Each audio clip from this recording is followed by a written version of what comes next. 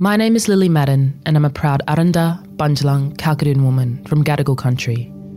The Daily Oz acknowledges that this podcast is recorded on the lands of the Gadigal people and pays respect to all Aboriginal and Torres Strait Islander nations.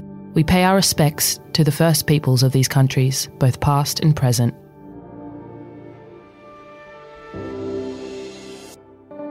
Good morning and welcome to the Daily Oz. It's Thursday the 10th of August. I'm Sam Kozlowski. I'm Zara Seidler. It's easy to imagine how AI could pose a threat to writers, but how could this technology pose a threat to actors? If a movie came out with me and Tom Cruise and Julia Roberts and none of us actually worked on the movie, I think I would lose my mind. Joe Kiley, our head of video here at TDA, is going to join us on the podcast today to explain what you need to know in the deep dive. But first, Zara, the headlines.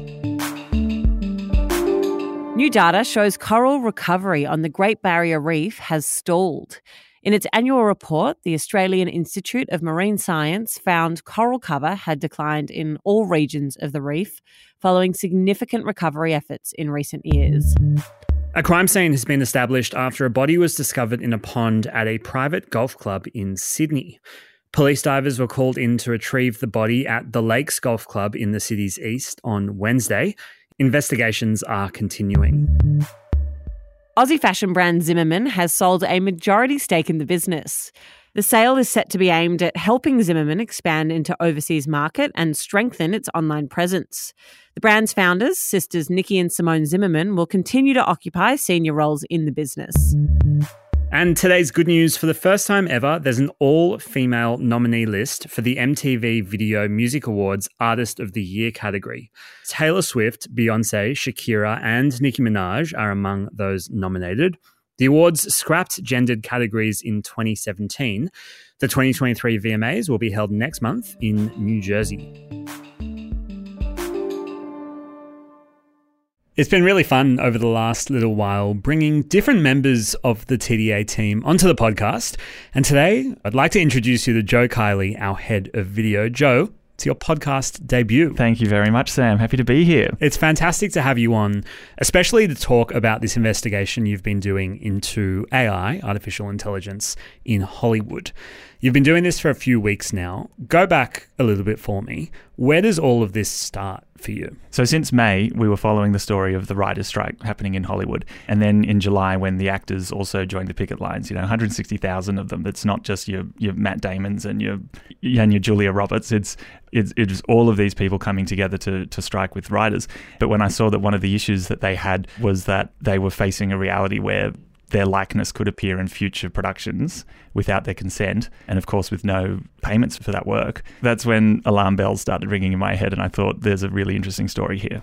And I feel like we're all going on some sort of an education journey with AI. The first that I kind of really knew about it was through ChatGPT, which was only a couple of months ago. And now it's working its way, as you said, into all of these different sectors. We have spoken about those actor and writer strikes on the podcast. I'll throw a link into the show notes for anyone to go have a back listen. But where does AI come into the reason why actors and writers are actually striking? We'll get to the AI stuff in a second, but I think it's important to unpack the financial side of this story and understand what a residual actually is. Residuals are, you can kind of think of them like royalties.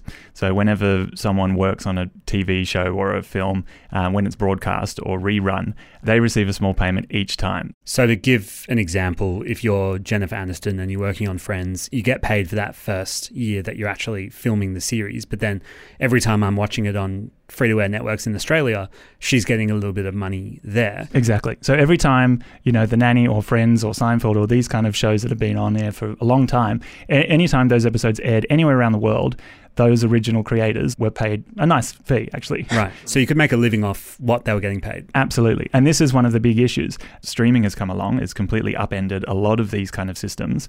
Not only are actors and writers working for shorter periods of time because the number of episodes that have been produced are a lot shorter, but the income that we're filling those gaps in between jobs has reduced. Okay, so how does AI then fit into that? So yes, so the chief negotiator for the Actors Union, Duncan Crabtree Ireland, he talked about a proposal that they'd received from film studios and production companies. They proposed that our background performers should be able to be scanned get paid for 1 day's pay, and their company should own that scan, their image, their likeness, and should be able to use it for the rest of eternity in any project they want with no consent and no compensation. We've all heard about writers talking about ChatGPT being used to come up with scripts, but it really got me thinking when I heard all of a sudden actors might face a similar kind of future where their physical selves won't be even required on film sets. So clearly the Actors Union is against that. We've been hearing a lot about AI and how it's going to shake up the film industry. And it hasn't all been negative. There's been talks about how it could be a positive and enhance visual effects and, virtual reality, all that kind of stuff. What type of tech are we talking about here? Yeah, well, a lot of it's not actually that new. People have been using these kind of concepts for many, many years. So you think about a stunt performer who's going to do a really difficult stunt. They're obviously not going to get their hero actor and put them in any kind of danger. So these kind of practices have been in place in Hollywood for quite a while. So while it's never really been a threat before, with everything moving at such a rapid pace, I just wanted someone who's on the inside, who's working in these kind of films, to just break it down for me. So I reached out to Tyson Donnelly, who's a visual effects artist. Yeah, so more and more there's a lot of hidden visual effects work. He's worked on things like the recent Star Wars films and live-action Aladdin. Yeah. The Matrix 4 was the last one, which was very exciting personally as a VFX nerd.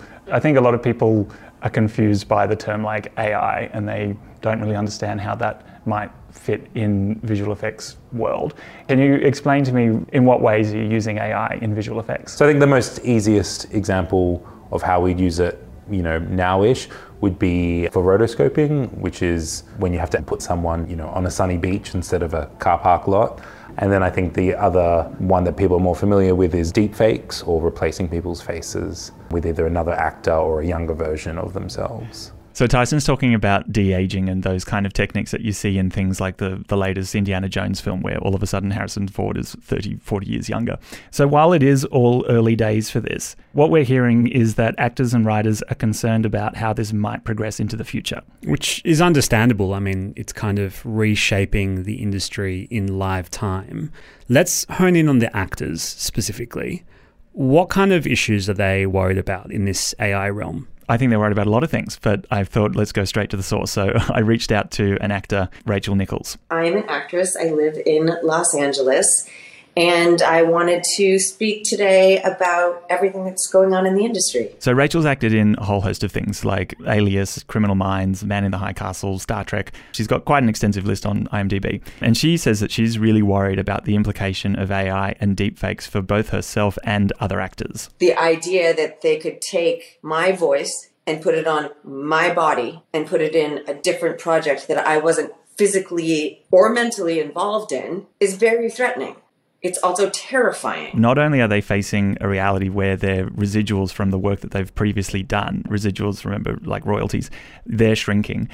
They might end up in future productions that they've never even consented to be in. They've never been on a film set. They haven't physically been involved in these kind of productions. And they're not going to see any kind of payment for those kind of work. So it's almost like this horrible double squeeze where they're losing out on stuff that they've done in the past, and they're not going to have any kind of payment for anything in the future.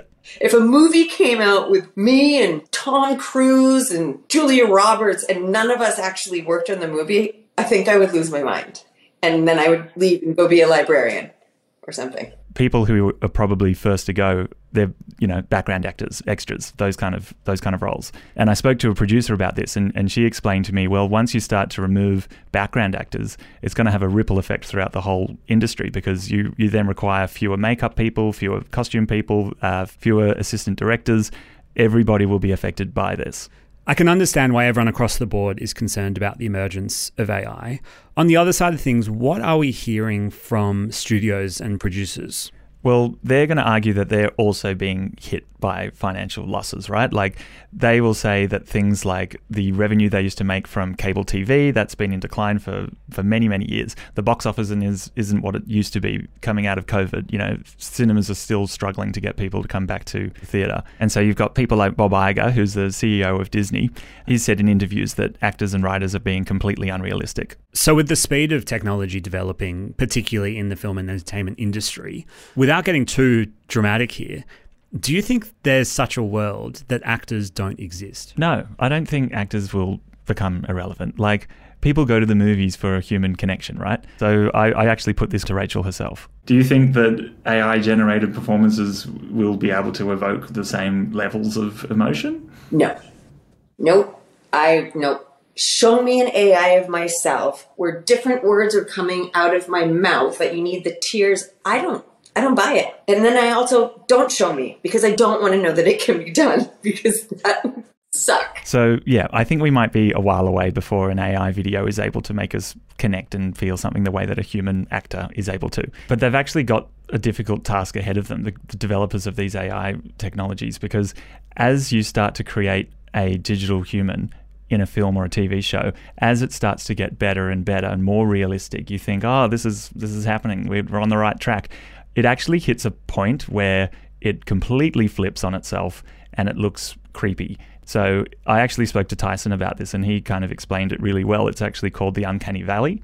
We're super good at recognizing faces. We'll get to a point and we just know it's not a real person and we can just sense it. A really good example of this actually is, cast your mind back to early 2000s, the first Shrek film.